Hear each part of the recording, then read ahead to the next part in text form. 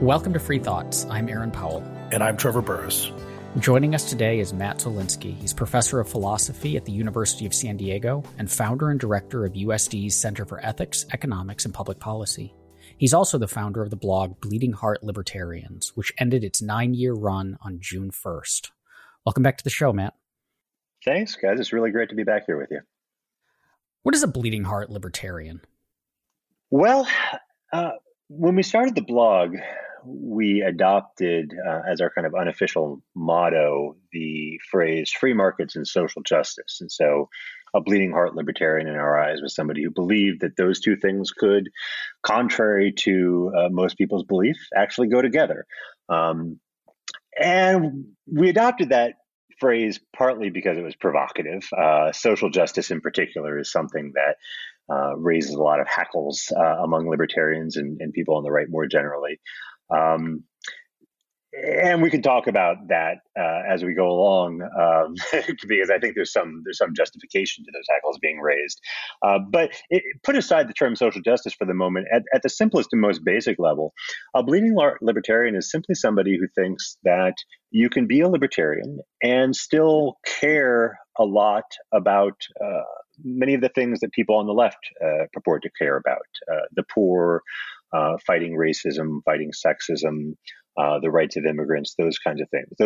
Those aren't incompatible with being somebody who supports free markets and limited government. And that really is the core of bleeding heart libertarianism. Those two things can go together. Would this contrast to, say, objectivists or Randians who may not even use the word libertarian, so that would maybe be the biggest foil. But in my experience too, most libertarians probably do care about those things. Is it just the perception of libertarians that's the problem?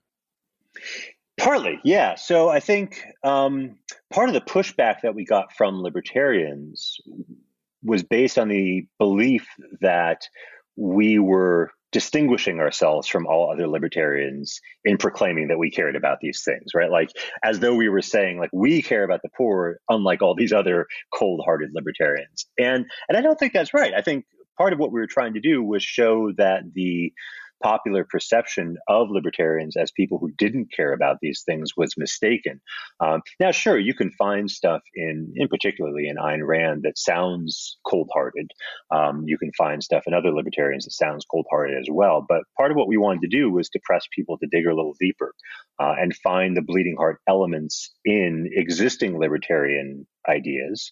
But also part of what we wanted to do is push libertarians to dig a little deeper into their own views and become a bit more bleeding heart. So there are bleeding heart elements in a lot of existing libertarians, but we wanted to dig those out, examine them, and push people to think a bit more carefully about them, and perhaps for libertarians to adopt those views in a more consistent and rigorous and wholehearted kind of way.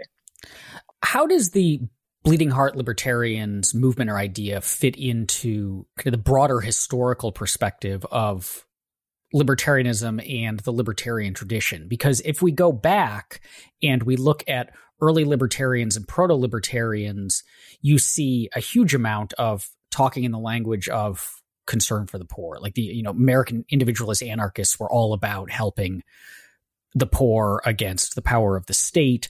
A lot of the classical liberals wrote in this. So is it the case that, in the past, libertarians and, adjacent groups spoke more in this language and then drifted away from it? Or is this really kind of a new mode of thinking? Yeah, no, I'm really glad you asked that question, because this is something that I've been thinking a lot about over the entire 9-year run of Bleeding Heart Libertarians. It's something that I learned a lot about from the blogs that libertarianism.org runs, especially George Smith's blogs on the history of libertarian ideas. And I think you're exactly right that Bleeding Heart Libertarianism isn't an anomaly. It's not something that we invented out of whole cloth. It is, in a lot of ways, it is a rediscovery of elements that have been present in libertarianism from the very beginning.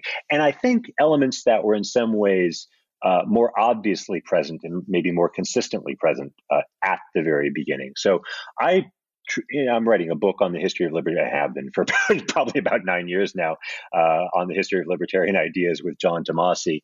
And we see libertarianism as something that emerged out of classical liberalism in the middle of the 19th century. So right around 1850, you start seeing a kind of radicalized, more absolutist version of classical liberalism emerging, particularly in Britain and France, and people like Herbert Spencer, people like Frederick Bastiat, Gustave de Molinari, and a little bit later in the United States with some of the individualist anarchists that you mentioned.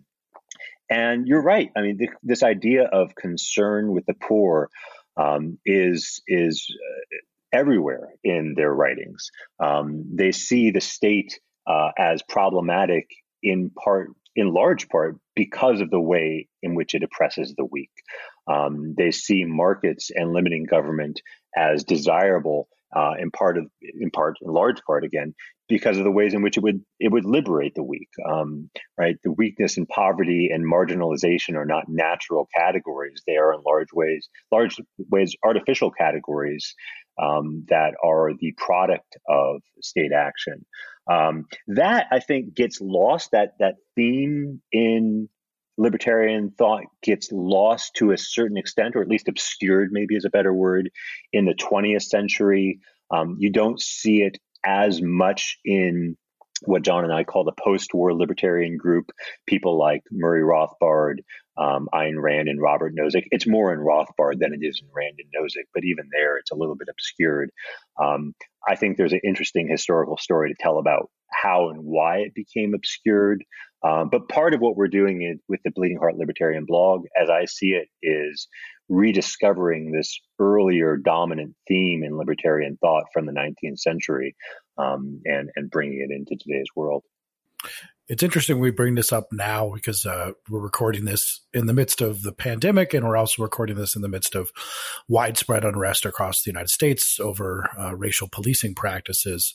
And on Twitter, some of the things that we've seen have been complaints about libertarians. Where have libertarians been on racial social justice issues, and where has Cato in particular been on these issues?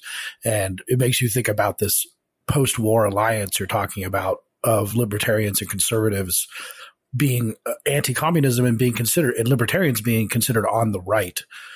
Do you have an opinion, a strong view on where libertarians should fit on the political spectrum? You're also free to resist the entire political spectrum as an answer to that question. Yeah, I mean, I think it's a mistake to view libertarians as on the right politically. I think it's best to see libertarians as a kind of liberal, though in a sense we're all liberals today. I mean, people that we call conservatives in the United States are, for the most part, a kind of liberal. Edmund Burke, I think, was a liberal, right? So modern conservatism derives from proto-liberal roots. There's an element in contemporary, I hesitate to call it conservatism, but there's an element in the contemporary Republican Party, element on the right today that definitely rejects some core liberal ideas. And I think that's problematic. And I think that's something that libertarians should be extremely vocal in resisting. And that genuine conservatives should be genuinely vocal in resisting. But yeah, as far as the political spectrum goes, I mean, I think, yeah, to some extent you want to resist the whole thing. But if you're going to have to place libertarians somewhere on it, I think we go on the left rather than on the right. But I don't want to talk for too long, but I do want to come back to this issue of the protests that are going on, because I think there's a real moment here, and it's one that libertarians should be grabbing enthusiastically. Some libertarians are grabbing it enthusiastically. There is, as you mentioned, a perception that libertarians aren't grabbing it, that they're maybe even distancing themselves from it. I think that perception is wrong. I think it's understandable. But I also think it's something that libertarians have to take seriously, right? The fact that we're perceived as distancing ourselves from this movement shows that we've got a lot of work to do, at least in the rhetoric that we use to talk about these things. As we're looking, though, as libertarians of whatever kind we call ourselves at the current protests, one of I think the concerns that people who are for limited government and free markets have is that it's not that they might diverge from the protesters in, say, their desire to end racism in America, or their desire to rein in abusive policing, or to just help the poor and underprivileged more broadly. But that, so we can agree on that goal, but the mechanisms for doing it, there'd be strong divergence on. So particularly in a lot of the either anti-racism or helping the poor angle, you listen to the rhetoric of like a lot of the activists, and it's very anti-markets. It's, we need robust government responses and robust redistribution and robust, anti-discrimination laws that, libertarians often have real concerns about in their mechanisms of enforcement and so on. And so how does libertarianism and bleeding heart libertarianism fit into that when we're allied with a lot of these people in a lot of areas? We're allied in goals in a lot of others, but in some of them there are just not just differences of opinion, but that where we think the things that they want would be like downright, dangerous or profoundly anti-liberty. Yeah, that's certainly correct. There are a lot of things that a lot of some of the most vocal members of the Black Lives Matter movement want that libertarians would and should soundly reject. There are a lot of anti-market ideas. There are a lot of statist ideas that libertarians would rightly reject. But the core issue here, the issue of resisting and reducing state violence against Blacks, is an easy one for libertarians, right? This isn't even on the margins. This isn't a hard case at all. This is something that libertarians, this is right in our wheelhouse, right? This is the state literally, and it's not its boot on somebody's neck, but it's its knee on somebody's neck. And if there's anything that libertarians ought to be against, it's that. So whenever you have a popular social movement that's aimed against that's aimed at making some big social change. Like take the abolitionist movement in the 19th century, right? There are going to be a lot of people who supported ending slavery and also supported a bunch of other insane, crazy, dangerous ideas. And there's always a kind of tactical question about how you go about distancing yourself from such people, or to what extent you make common cause. But I think when the issue is as profound, the core issue, right, is as profoundly clear as either the abolition of slavery or the reduction of police violence against civilians, then libertarians should not hesitate to as much as they can, make that issue theirs, right? To get in there and to show that this is something they support, that this is something that they're not, it's not new to them, that they've been supporting for some time. They're enthusiastic about it. This is our moment, right? And we ought to seize it unashamedly. Now you're in academia, so I imagine you encounter more outright socialists than the average person in life. And it's something that Aaron and I have talked about because in our history of being at the University of Colorado at Boulder and in law school at University of Denver, both of us tended to make better friends with socialist professors or outright communist professors than we did with many more mainstream thinkers, which is something that doesn't strike me as that odd, because if you, on some basic level, if you think about libertarianism, it's kind of a theory of the unjust use of power and how that powerful entity skews and affects people's lives. Is that something that you think that sort of BHL also fits into, and sort of having more productive conversations with maybe some of our socialist friends in terms of the kind of misuses of power that characterize the state? Yeah, so it depends. I think BHL it was deliberately designed as a big tent. So we have a lot of people blogging at BHL, and there are a lot of people out there who call themselves bleeding heart libertarians who disagree with each other about a number of sort of fundamentally important questions of ethics and political philosophy.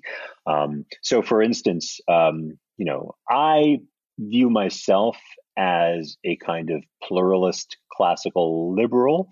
I'm not a utilitarian. I'm not a natural rights theorist. I think there are great insights to be derived from both of those traditions, but I wouldn't wholeheartedly embrace either of them.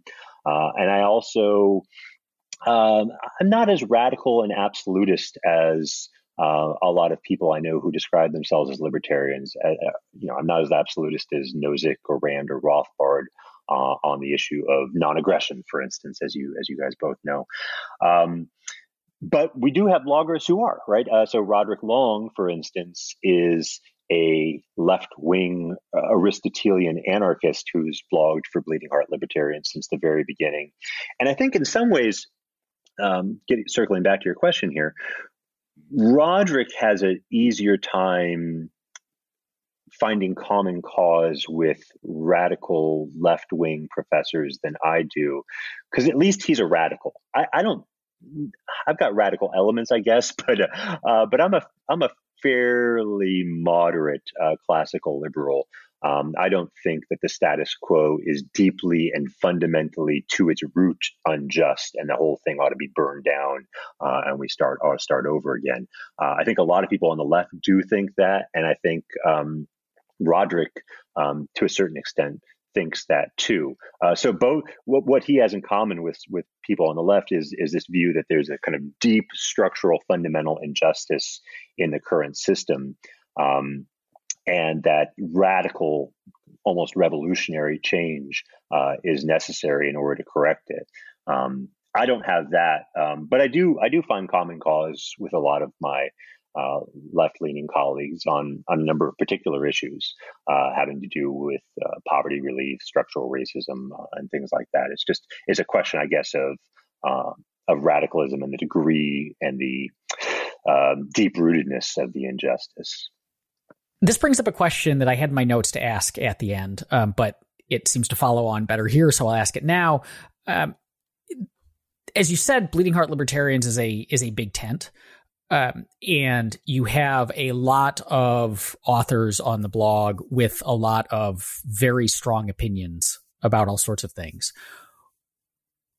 Like with this disagreement between Roderick and you on both radicalism and kind of moderation, what were some of the other debates that existed or kind of key points of disagreement among the people who called themselves BHLers during the 9-year run? Yeah, that's another great question. And there certainly were a lot of them.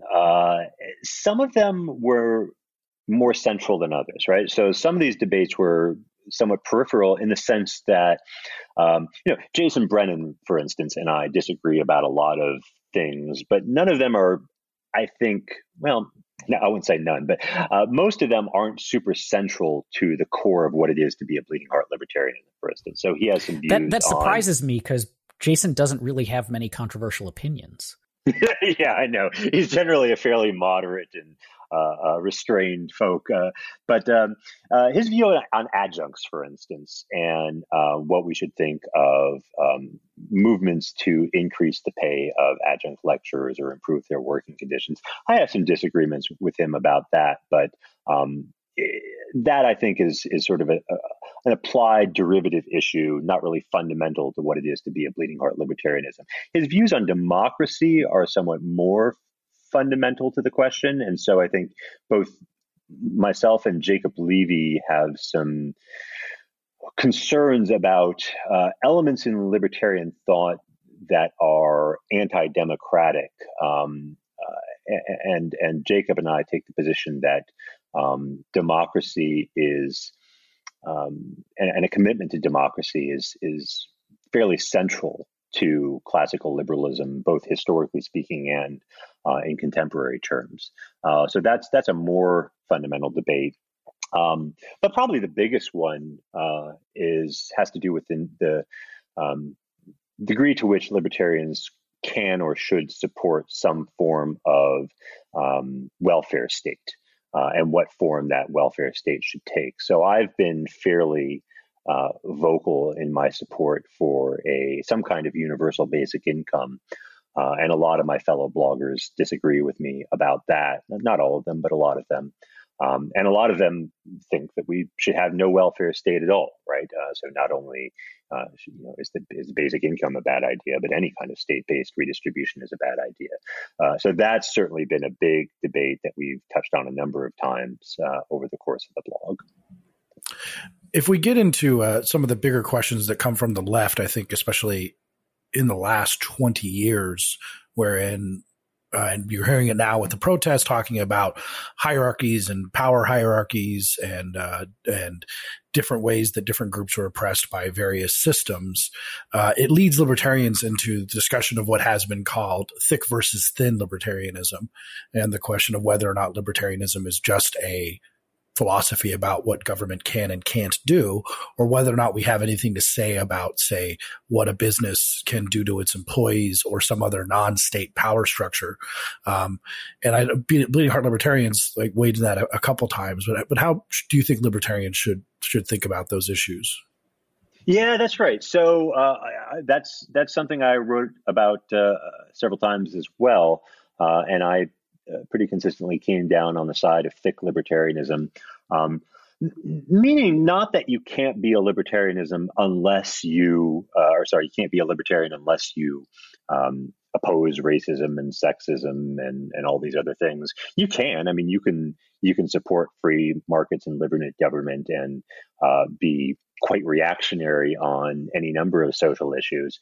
What I meant in my defenses of thick libertarianism was that in my view, the best arguments for libertarianism, right, the best arguments for the conclusion that we ought to have free markets and limited government are also going to support an opposition to racism and sexism and a lot of other things that might not be definitive of libertarianism as such, but that nevertheless draw support from common foundations.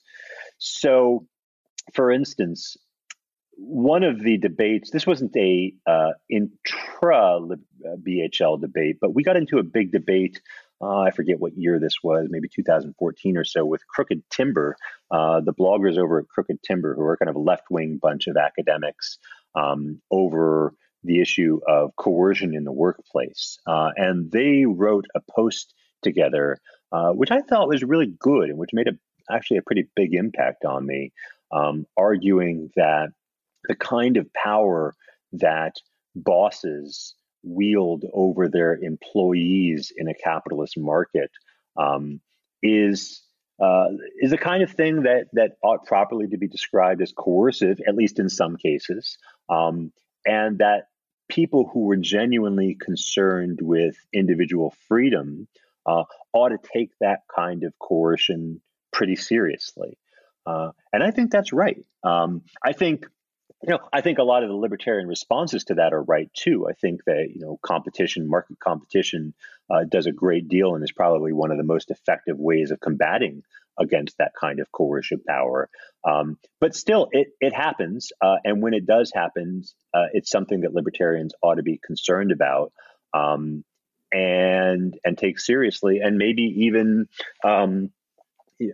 be willing to adopt certain policy views that they would otherwise reject in response to that kind of coercion, right? So that kind of argument is one of the things that leads me to take the idea of a welfare state or some kind of basic income seriously. I think one of the best libertarian arguments for a welfare state is that it will help to protect people against that kind of coercion by providing them with an exit option, by providing them with the ability to say no to an employer who makes demands of them that are unreasonable, by being able to quit and not starve to death.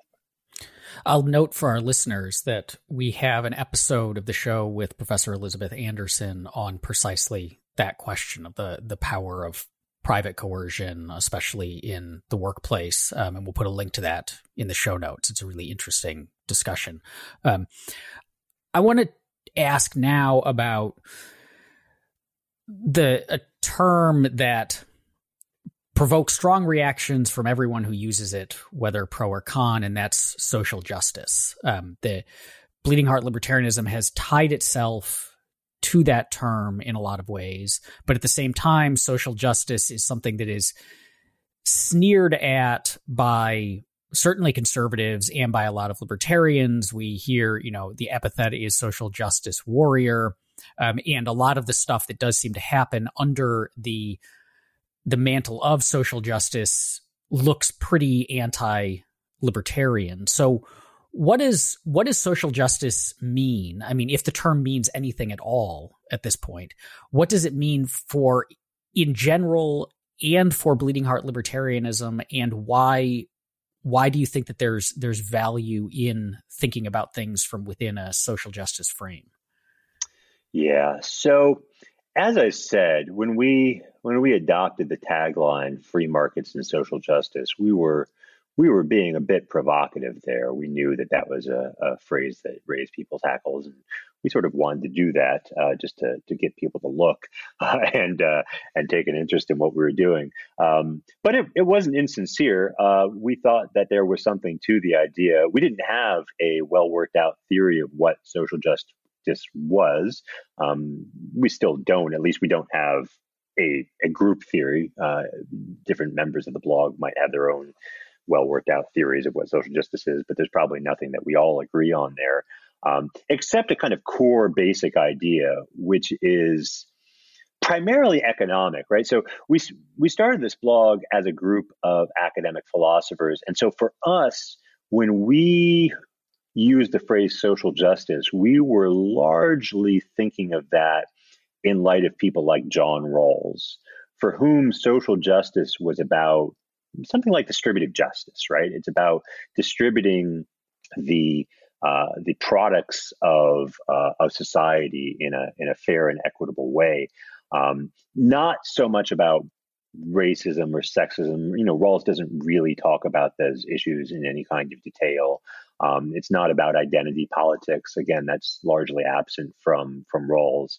And so those issues, those non-economic issues, are sort of on the periphery of our thinking. We're mainly thinking about things in economic terms.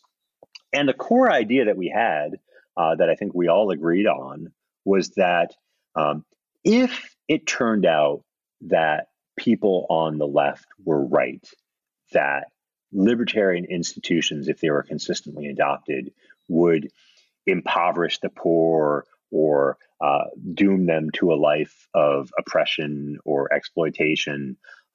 If all those things turned out to be really true, then those would be really good reasons to doubt that libertarian institutions were morally justified. Right. So it's kind of a hypothetical claim, right? Like, that the ability of free markets and limited government to serve the interests of the poor is a necessary condition on its moral justification. Straightforward natural rights arguments that libertarian institutions respect your individual right to self-ownership and private property, or utilitarian arguments that libertarian institutions maximize utility, those by themselves we all thought were not, by themselves, sufficient to justify libertarian institutions. This challenge from the left is one that had to be faced and met. You've been discussing a couple of times, we discussed welfare and universal basic income and some other things that as you and all the bloggers dealt with for the course of Bleeding Heart Libertarians, there are many libertarians and some who might be listening to this podcast who are rolling their eyes and saying you're using the word libertarian and you shouldn't be using the word libertarian if you're talking about the possibility of a welfare state. Now, I'm not one of those absolutist people either, but it does raise the question of what the irreducible sort of like minimum requirements of being a libertarian is or are. And of course, we could choose the word classical liberal or something, but this has come up in terms of how libertarians can disagree about the welfare state or how it's being provided. Or we can maybe even disagree about immigration, but you can say, well, what is the minimum requirement for being a libertarian to believe that? So, for example, in immigration, we've had this conversation at Cato a few times. Does everyone have to be open borders to be a libertarian? Like, I don't necessarily think so, but I think the minimum requirement is a presumption of movement, that there's a presumed right to move across borders that could be defeated. When we're talking about welfare, have you had thoughts on, what's the sort of minimum to be a libertarian if you support some type of welfare? Yeah. So both the question of what defines someone as a libertarian or what the boundaries are around that concept that rules some people out, and the question of to what extent support for a state-based welfare system is compatible with libertarianism. Those are both issues to which I've given a lot of thought. I think the first one is, it's a difficult question to answer because language is socially constructed, right? I mean, we use words however we want to use them. There's no natural category of libertarian, and different people use this term in different kinds of ways. So, for instance, just to give an example from my own experience, I describe myself as a libertarian in some contexts, and in other contexts, I don't. In the context of U.S. political culture as a whole, I think it's perfectly appropriate to call myself a libertarian because relative to the status quo, I favor fairly radical movements in the direction of liberty, and in what would sort of uncontroversially be regarded by libertarians as the direction of liberty. If, on the other hand, I'm at a libertarian conference with people like you and Aaron and my fellow bloggers, there I would probably describe myself as a classical liberal to distance myself somewhat from people like Rand and Nozick and Rothbard on the one hand, who I think are what I would call strict libertarians, and to put myself more in the tradition of people like Friedrich Hayek and David Hume and Adam Smith. And everyone else is going to call you a socialist. That reminds me of the Mises Friedman Hayek moment at Mount Pelerin, where I think Mises called him a bunch of socialists, right? Yeah, that's right. So the context matters, right? I mean, like, what it makes sense to call yourself or call someone else depends on who or what you're trying to distinguish them from, and that's going to vary depending on who you're talking to and what purpose you're trying to achieve. So I'm doubtful that there's any one answer to the question of what defines a libertarian. I think there are a number of concepts, and this is something that John and I talk about in our book. There are a number of concepts that are more or less central to the libertarian intellectual tradition, concepts such as support for free markets, support for notions of private property, support for limited government, and the kind of skepticism of authority. And the more of those boxes you check, the more libertarian you are, the more squarely you fall within the libertarian tradition. But it's not a circle with hard and fast boundaries where it's obvious that for every person which side of the line they fall on. Now, as for the welfare state, and the extent to which support for some kind of state-based transfers either is compatible with libertarianism or rules you out of it. I think if we just go on the historical evidence here, and you look at what people who are pretty uncontroversially described as libertarian said, you actually find more support for some kind of welfare state than you might think from the outside, right? So Friedrich Hayek, of course, a lot of people know this now, but Friedrich Hayek supported something that looks an awful lot like a universal basic income, though he thought that people had an obligation to work. So it wasn't quite unconditional. Milton Friedman, of course, supported the negative income tax. There's a bit in Nozick where he at least flirts with, and that's kind of all that Nozick ever does with ideas is flirt with them. He at least flirts with the idea that the welfare state can be justified as a kind of compensation for historical injustice. And you find that same idea, interestingly, in the guy who probably has the best claim of anybody in the history of libertarian ideas to being the least bleeding heart person ever to write, which is Herbert Spencer.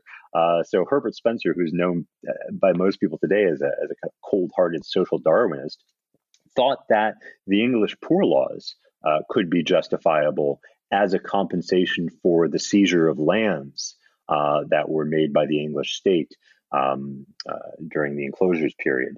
So, you find at least some contingent and maybe historically, contextually specific support for welfare states among a lot of different libertarians. And I think there's good reason for that.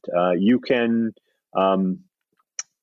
support a welfare state, I think, while still holding to your good libertarian instincts about skepticism of the state, all the kind of public choice concerns about how these things are going to grow out of control and be captured by special interest groups. Those are all perfectly valid concerns about individual responsibility, the desire to provide people with sufficient incentives to work. Those are all really good points, but they don't, I think, rule out the very possibility of a welfare state. And there are good libertarian reasons, such as those I gestured at earlier, about preventing private coercion, right? Protecting people from the kind of coercion that economic dependency can subject them to in the marketplace, for thinking that we can justify a welfare state on grounds of freedom. Well, it seems to me that if you're thinking at least along the right lines, kind of going back to this vague notion of how do you define this broad category, but if you're thinking about sort of past state injustice or what justifies moving away from the presumption that you don't take people's stuff and give it to other people and realize that needs some sort of at least justification if you're going to do it. But I've played with the idea of I find the public schools to be such an abhorrent mess and a human rights violation that that's the kind of thing where you say, well, maybe we owe them money for forcing these kids to be in public schools for so long, but at least you're having the right thoughts about what would justify writing checks to people. Yeah, one of the phrases I used in one of the blog posts I wrote at BHL was libertarianism starting now, which is the idea that, right, we have a society in which all kinds of plunder and oppression and slavery and theft take place, right? And then we decide that we're going to start respecting private property and holdings, right? So all the stuff you just stole from that group over there and all their destitution is now kind of locked in by this rigid adherence to libertarian norms. And that seems wrong, right? That seems deeply unjust. So if we're going to take these libertarian ideas seriously, then we got to face up to the question of what to do about all the infractions of those.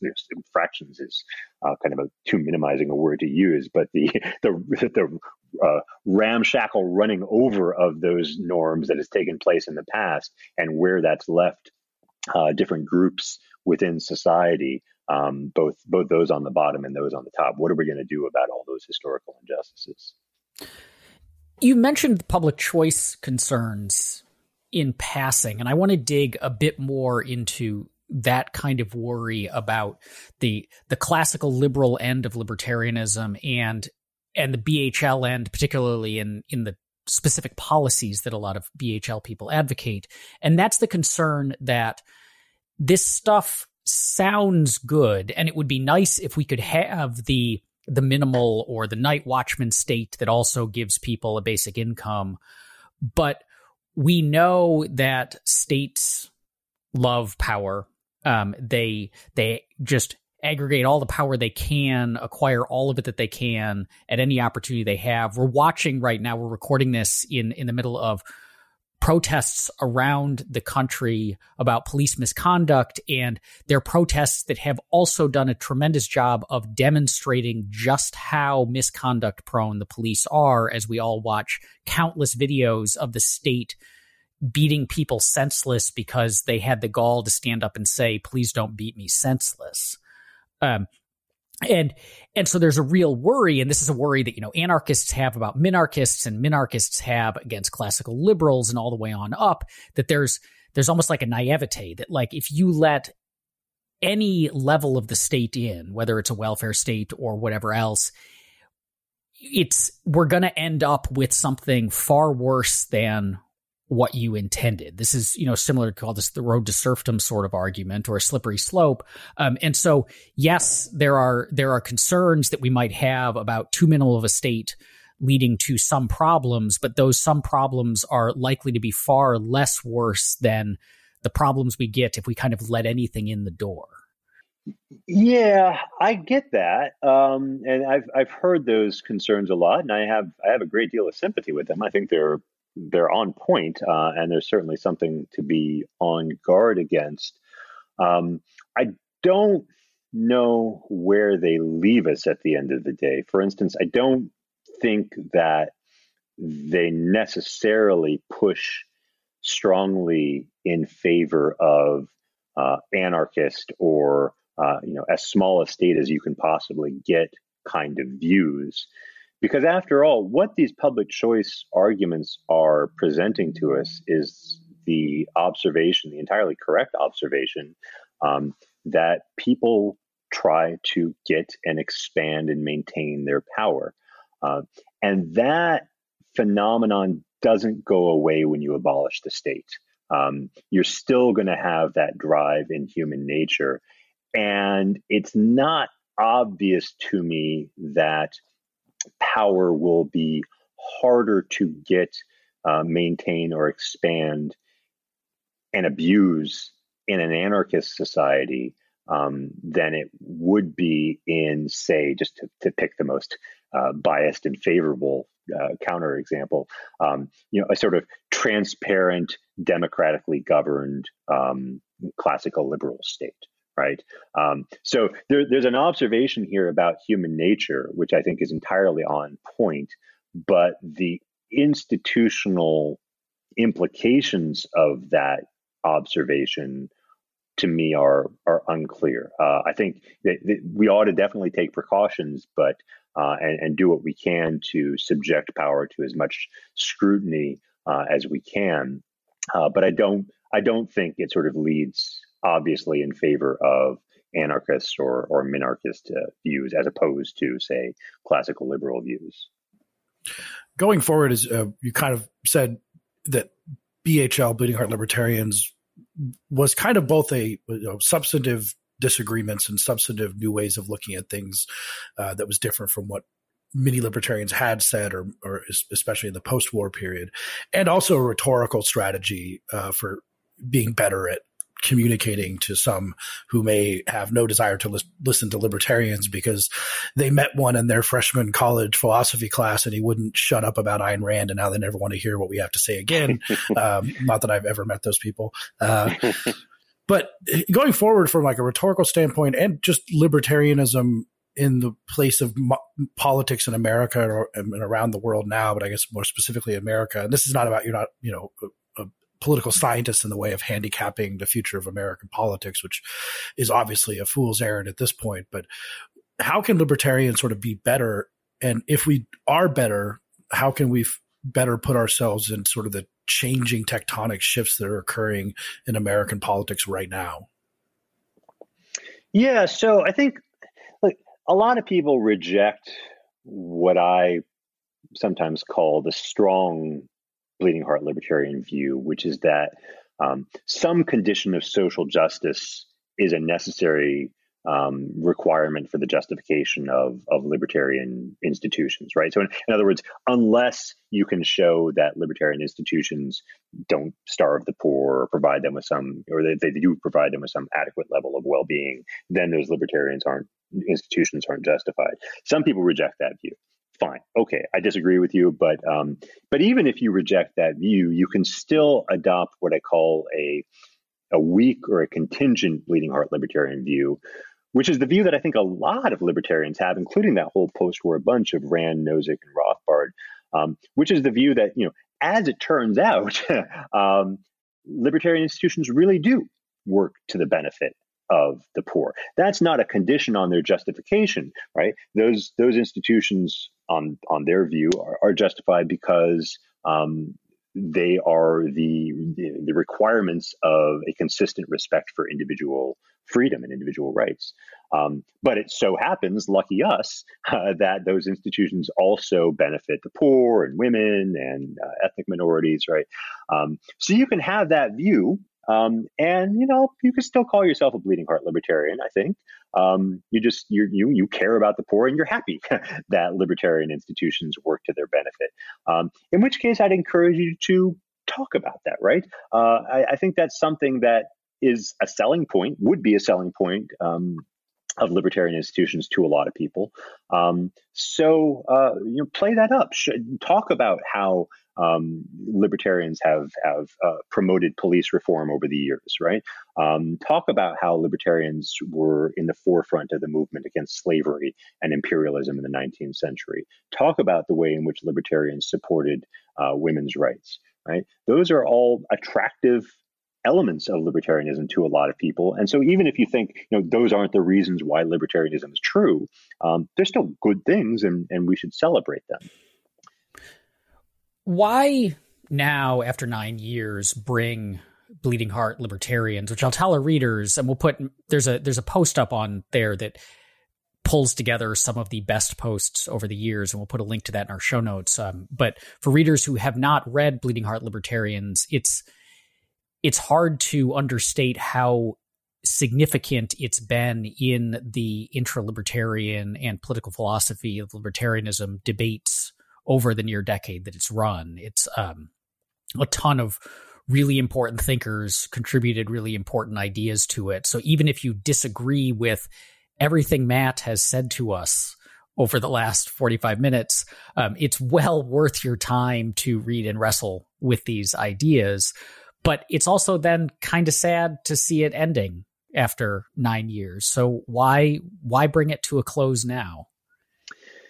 Yeah, we could have kept it going. I think, especially given the kinds of things that are happening in our country today, I think there's a lot for Bleeding Heart Libertarians to say.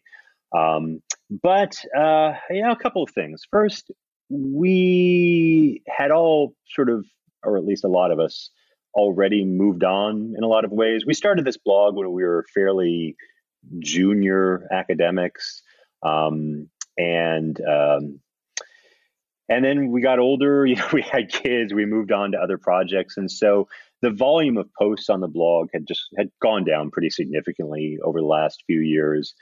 People were busy doing other things, and so in some ways we'd already moved on from the blog. We just hadn't sort of called it what it was yet.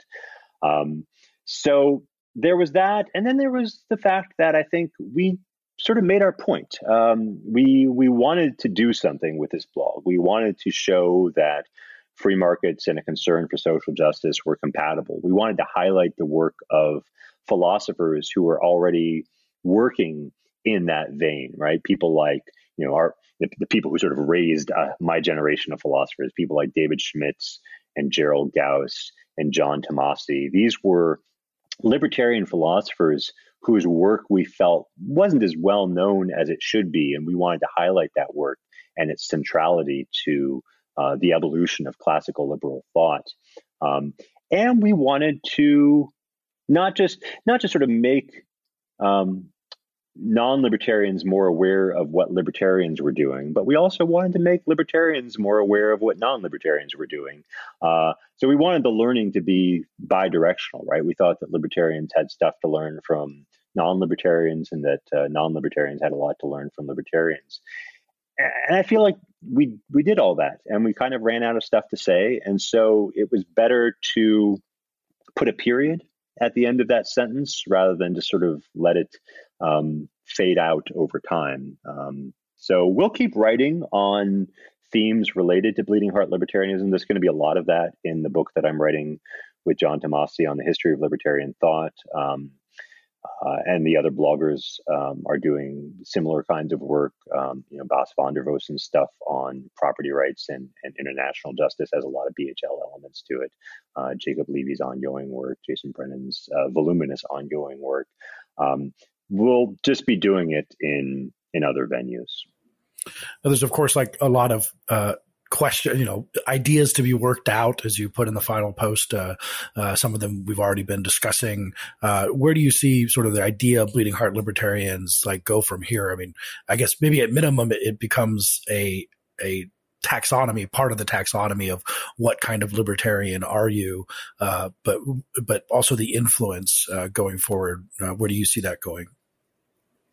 Yeah, well, what I've learned from studying the history of philosophy is that the best way to be remembered and talked about years after you die is be incredibly vague and leave a lot of questions unanswered.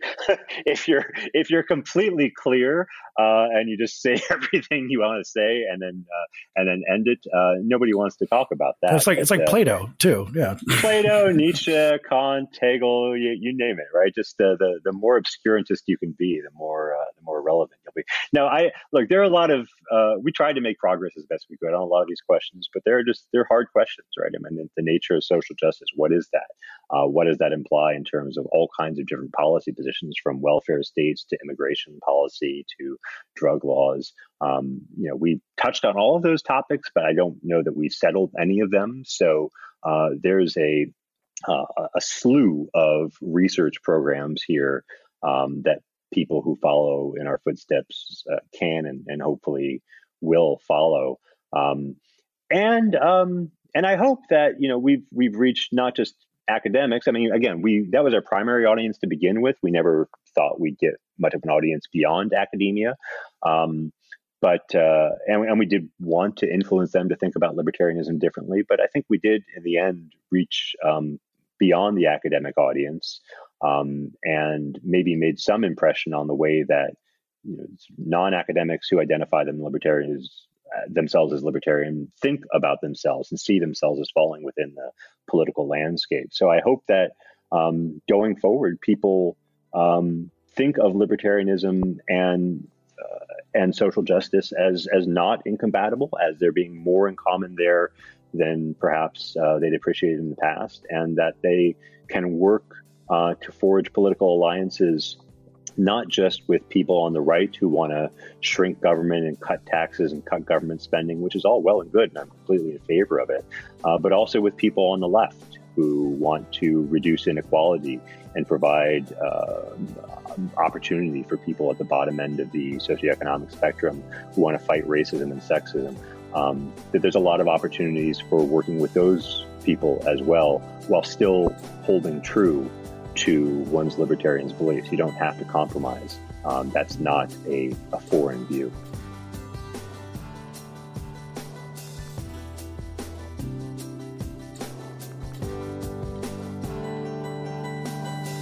Thank you for listening. If you enjoy Free Thoughts, make sure to rate and review us in Apple Podcasts or in your favorite podcast app. Free Thoughts is produced by Landry Ayres. If you'd like to learn more about libertarianism, visit us on the web at www.libertarianism.org.